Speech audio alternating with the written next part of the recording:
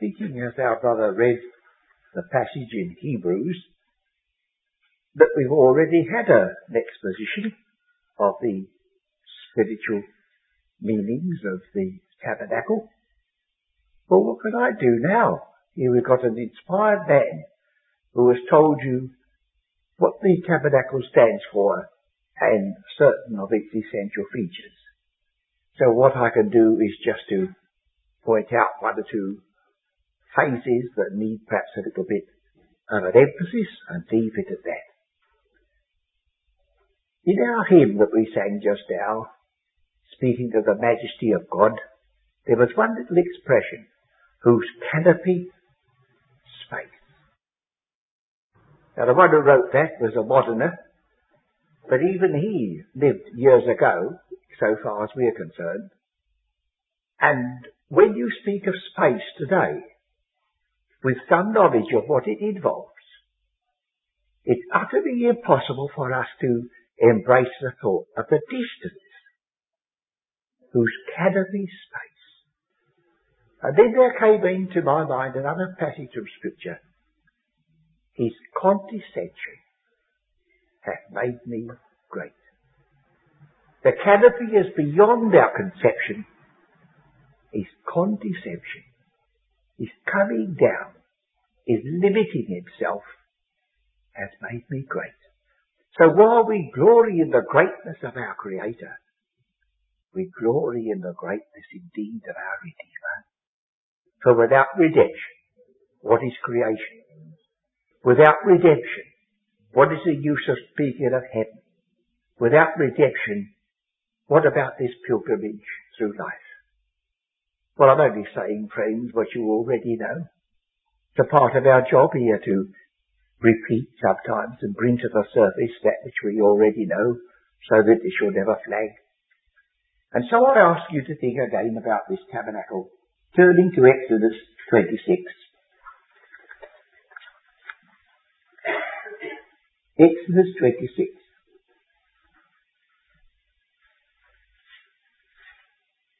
Will indeed God dwell among men? Is a question asked. Will he? The heaven and the heavens are not able to contain thee. How much more this house that I have built, we read in Scripture. And even this house that we're going to look at this morning is not one of those marvels of architecture which still astonish us. Walk through the British Museum, South Kensington Museum, and see some of the masonry that has come from ancient Egypt or Babylonia. One of the pillars that hold up that pediment could hardly be got inside this space. Solid masonry. And when God chose the sanctuary, it was made up of sheets, hung on hooks, slid along rails, could be taken down, packed up, and a certain number of the tribes of Israel were allocated to just carry these bundles with them. That's the sort of dwelling place God chose for this world. And then another feature I think we do well to remember. You think of Finsbury Square. I don't know just exactly how far that coincides with the outside wall made of these sheets that enclosed the tabernacle. There was a square, and you entered by an entrance, and then in front of you was the tabernacle. But you think of that same square, and in the very centre is a box that would stand upon this table. Certainly it was covered with gold. But the whole of that tabernacle is concentrated upon that box. And that box was inside the inner tent and was only visited once a year by the high priest and nobody else. And that without blood. Why this conservation? Why this secret? Why, because that was the most precious section of the whole thing. Take that box away, and you might as well pack up the tabernacle, for it's in vain. That tabernacle was a dwelling place for God.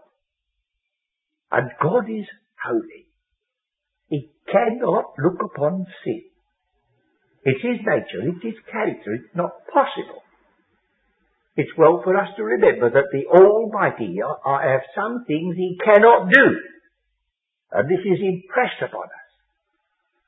Surely if God could have saved us by a stroke of a pen, or a movement of his arm, or any other power that he possessed, surely if God could have done that, he would not have sent his only Son to come into this world of sin and die the ignominious death he did and shed his precious blood. It's very obvious that although we may know that sin is an abomination to the Lord, we've got no suggestion in our thoughts of what it must be. And when you come to think of not merely one of us, but multitudes of us, then perhaps you begin to say, oh, I see. It's absolutely necessary.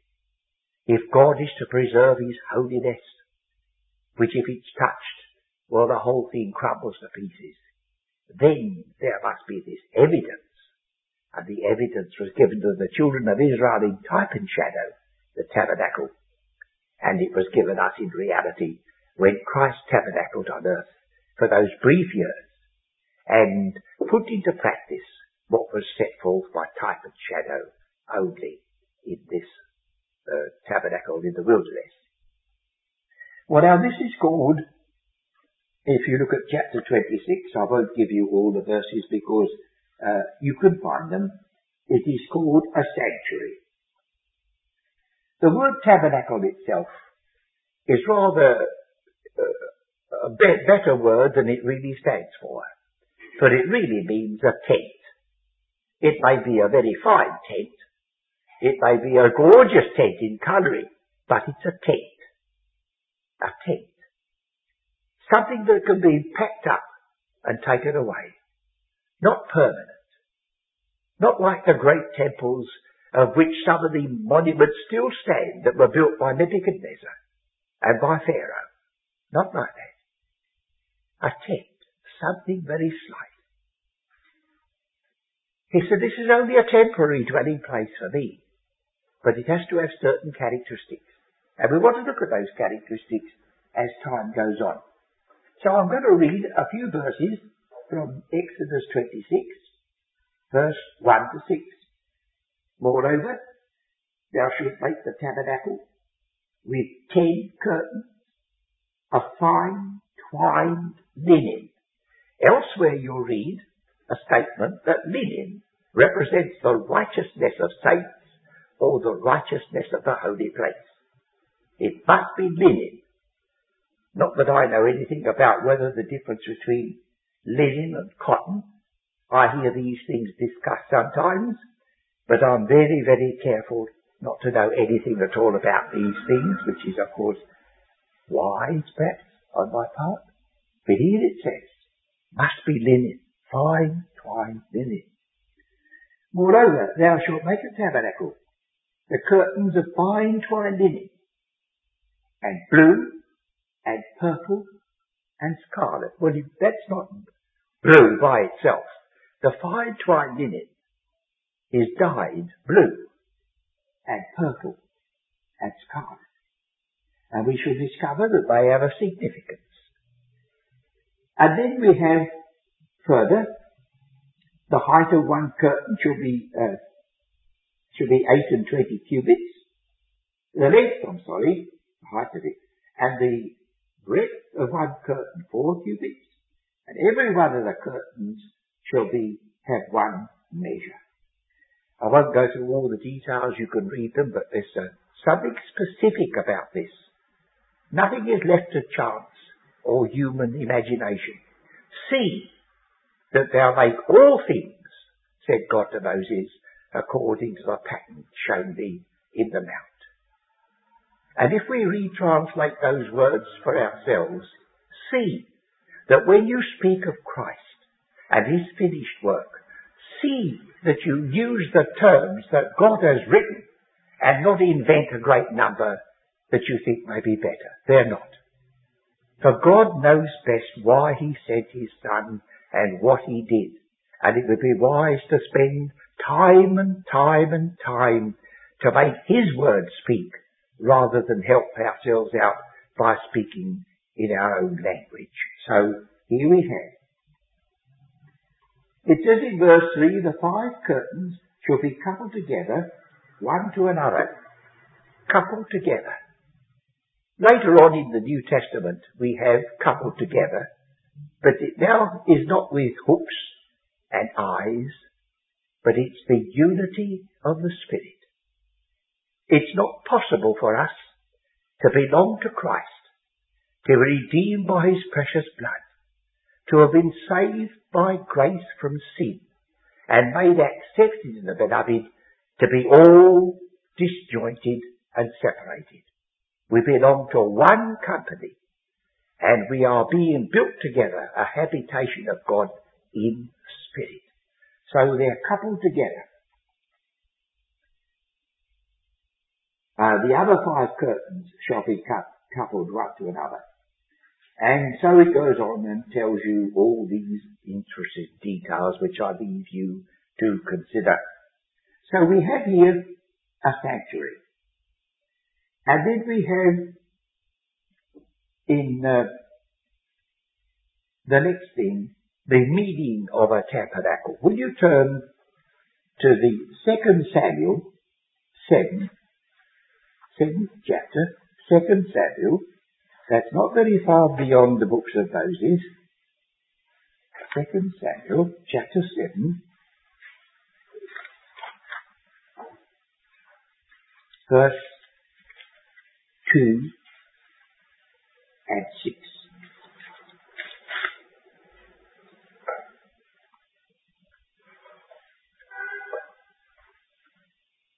Suppose we read verse 1. And it came to pass, when the king sat in his house, and the Lord had given him rest round about from all his enemies, that the king said unto Nathan the prophet, See now, I dwell in a house of cedar. In a sense we can sympathise with this king. He said, look at these surroundings that I have. I've got a palace. But we've still got just that temporary tent for God to dwell in. God has given me rest round about, and the king said unto Nathan the prophet, See now, I dwell in a house of cedar, but the ark of God dwelleth within curtains. So what is he intending? Well, he's intending that something should be done. And Nathan said to the king, Go, do all that is in thine heart, for the Lord is with thee. And it came to pass that night that the word of the Lord came unto Nathan, saying, Go and tell my servant David, Thus saith the Lord, Shalt thou build me a house to dwell in? Whereas I have not dwelt in any house since the time that I brought up the children of Israel out of Egypt, even in this day, but have walked in a tent and in the tabernacle. And so goes on to say, it cannot be. This is a purpose that I have. I shall dwell in a temple, beyond description, but not here. In this world, you and I together are pilgrims, journeying home. And I believe that's just as true of us as it was of Israel, although the accompaniments and the journeys and the associations and the object in view may have slight differences. Our callings are different, but the character is the same. Here we have no continuing city, but we seek one to come. If we are given respite from troubles, if we do not find oppressors reigning over us, then we be thankful. But whatever comes, this is not our rest. The rest that remaineth is waiting for that glorious day. And so we have in that those verses, and finishing up look at verse 10 and 11. Moreover, I will appoint a place for my people Israel, and will plant them, that they may dwell in a place of their own, and move no more. Neither shall the children of wickedness affect them any more, as before time. And as since the time that I commanded judges to be over my people Israel, and have caused them to rest from all thine enemies, also the Lord telleth thee that he will make thee an house. So the story goes on. I leave it with you to continue. Well, then we have not only so, but right down to the 14th verse, this way in which the Lord remonstrated and showed his purpose in connection with still living in a tent. Suppose you think of Finsbury Circus, Finsbury Square. I'm not perfectly certain for the moment just the size of the outside fence that was built with curtains to enclose the tabernacle. Well, it won't matter to us. We haven't got to build it. It was something like Finsbury Square. And if you said to somebody, or somebody said to you, now what's the idea of enclosing this square? Or you say there's something very, very precious and sacred there. Well, he says, what is it? Well, he says, can you see in the centre? Well, all I can see is that there's a small box. He says, well, I can see it. It looks as though it's gilded or it's shining. He says, that's it. That's it. But in the day when the tabernacle was built, you couldn't point it out. That was in the holiest of all, into which no one entered except the high priest once a year, and not without blood.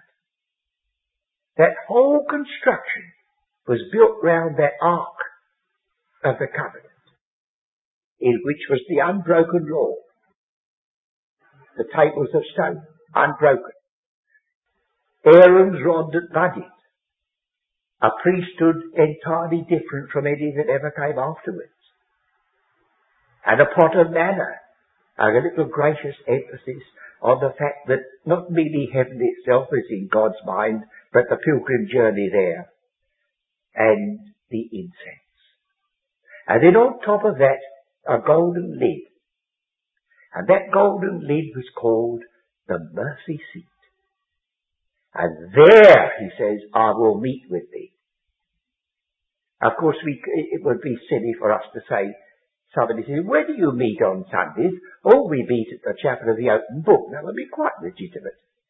But strictly speaking, friends, if you only meet in the chapel of the open book, you might as well stop at home. For unless we meet where God intended these people should meet, but not round a box called an ark, but round a person called Christ, if he is not central, then we've had a few hymns to sing, we've sat and listened to someone speaking, but the reality would be missing. So let us for a moment remember with prayer, that the very centre of God's dealings with the people of Israel were enforced by the making of this tabernacle, that it concentrated right the way through all its various symbols and signs to that Ark of the Covenant. As I said, visited by only one man, the high priest, once a year, not without blood. Surely you couldn't do much more to impress upon a people the seriousness of entering into the presence of God. You and I are looking forward to be one day there at his right hand, presented, but not there on our own account. We're only there because he loved us and gave himself for us and said, where I am, there shall you be also. So I know I'm speaking to those to whom all that I'm saying is what they know already. But it doesn't do any harm sometimes to have it refreshed. And I've never heard anybody say, well, I had breakfast last week. You're going to give me some this week? Well, we need it day by day. And so here we have the stress. God's temporary dwelling place. Although his canopy is space, he condescends to come down and be a tent dweller and walk with us through the wilderness of this world. But never without that ark. Never without that picture of Christ crucified, risen and ascended. We'd have to look at the ark itself in detail, but you remember it was not only a golden lid, but it had peculiar figures on the top called the cherubim, and they have their place. One of the things to remember is that the whole affair was not very beautiful from outside. Not very attractive. It wouldn't have drawn a great deal of attention except looking across the sands of the desert there was an encampment. That's all it looks like. That which was essential was inside, closely guarded, blessed by God to their consolation. The fine linen, we are told, I quote from the book of the Revelation now without turning to the passage, fine linen is the righteousness of saints. And the word saint can also be the holy place. So the book of the Revelation is looking back to the construction of the tabernacle, which was only a shadow, and says the fine linen is the righteousness of the holy place. Unless a person is righteous, he'll never get there. But inasmuch as we know we are not righteous in ourselves, not one of us, we may be tolerably decent people. We pay our way. We wouldn't think of cheating anybody, but there's a depth in righteousness which we can never reach. But Christ is our righteousness. We have been justified by faith through him. And so the white linen, which is the righteous requirements of the holiest of all, is all right. We need not fear. And then we go on further. The blue, when you look at Exodus 28:31, because it there speaks about the blue. Exodus 28:31. You see, the colours are not merely to make it pretty. They have a symbolism. They have a meaning. 28:31. And thou shalt make the robe of the ephod all of blue.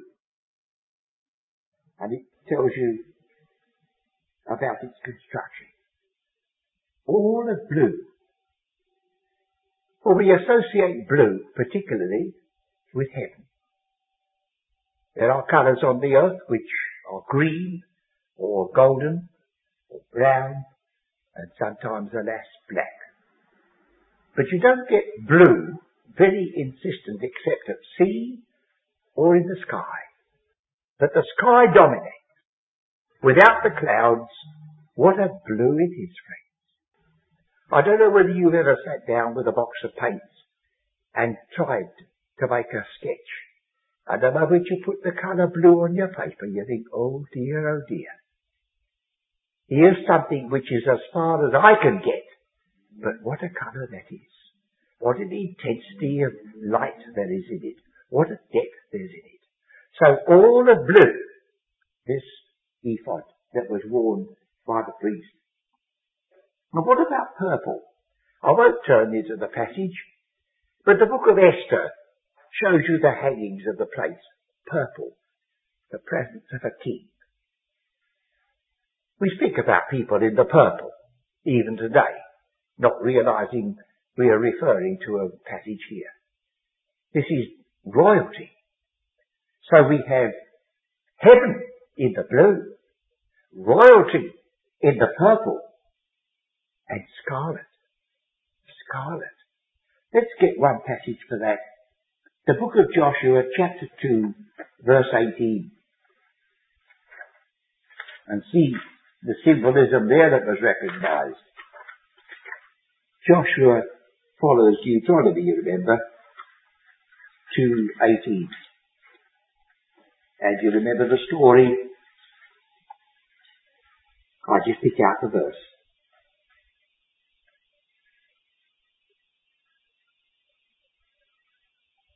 Oh, have I got it right? Joshua 2:18. Is that right? Yes. Oh, yes.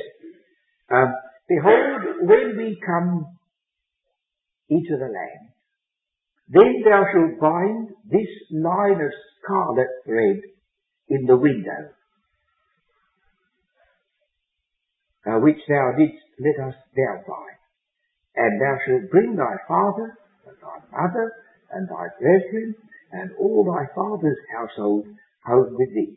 And it shall be, that whosoever shall go out of the door of thy home into the street, his blood shall be upon his head, and we will be guiltless.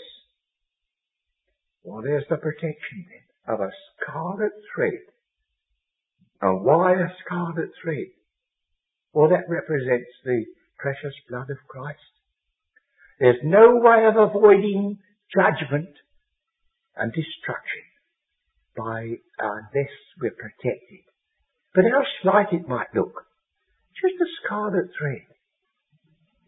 But that one offering made by Christ, the shedding of that blood, was more effective than all the blood of bulls and goats on Jewish altars slain. And it was therefore right in the very centre of this tabernacle which God instructed his people to erect. Well, then we have other places. We have goats, and we have rams, and we have badger skins. I don't think I will turn to those for the moment. They will come up before us in other phases. And then we have the wood that was used.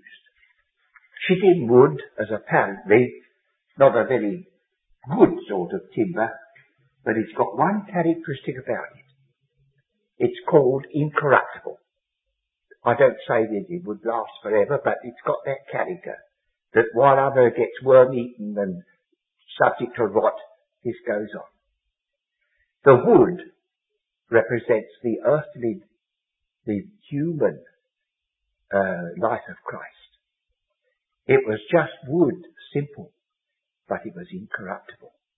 But it was all covered with gold, and all the gold represents his heavenly glory. So here we have these types and symbols waiting for him to come to fill them out. But blessed be God if we know something about it. And then finally, I think perhaps we ought to look at Exodus 30 and finish. Exodus 30.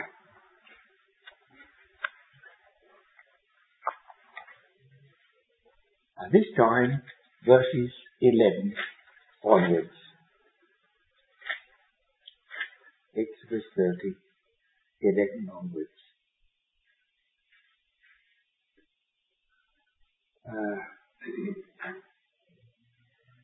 No, I think I've got the wrong passage there again, friends, for some reason. But will you turn to chapter 38? And it may be that I've misled myself, so I won't try to mislead you. You have to forgive me sometimes. 38:25. And the silver of them that were numbered of the congregation was 100 talents, 1,715 shekels after the shekel of the sanctuary. They all paid this redemption money. We don't pay redemption money, but we do put our trust. There is something we do when we put our trust in him. And finally, the passage that I wanted to find, but I'll leave it now. In spite of all that splendour, in spite of all that wonderful weaving and designing and the dyeing of the colours, It says the veil of the temple, that was even more gorgeous than the tabernacle. The veil of the temple was rent in twain. But who did it? From top to the bottom. And I think you're told it took so many yoke of oxen to tear that temple, that veil, if they wanted to do it themselves. This was an act of God. And that has a purpose. That has a place. But I think, Joey, we ask you to be satisfied with what I've done. I haven't done very much, friends, because you see, we've got an inspired comment in the Epistle to the Hebrews, which has run through this and told you what it is. I've simply stood up here and reminded you. But if I've reminded you in some way of one thing, that nothing matters. It doesn't matter what the colours stand for. It doesn't matter what the size was. It doesn't matter who the men were. If that centre, that ark, was not there, as instructed by God, it was all in vain. And it doesn't matter all over again. If Christ has not offered himself an accepted sacrifice for sin, we're still all most miserable.